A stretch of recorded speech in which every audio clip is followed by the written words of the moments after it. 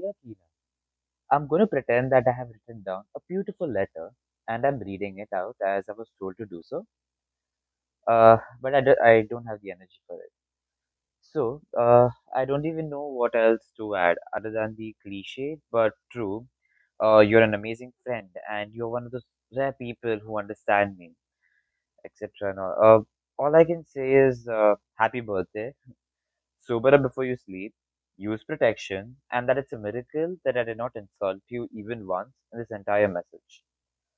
I love you loads, and I hope we can meet soon. Nihar. And if you thought that I'm going to add an insult here, okay, I thought that, but I'm not going to go do that. So instead, why don't we just go to the other messages, which I'm pretty sure are better written, better spoken, and enjoy those. Bye.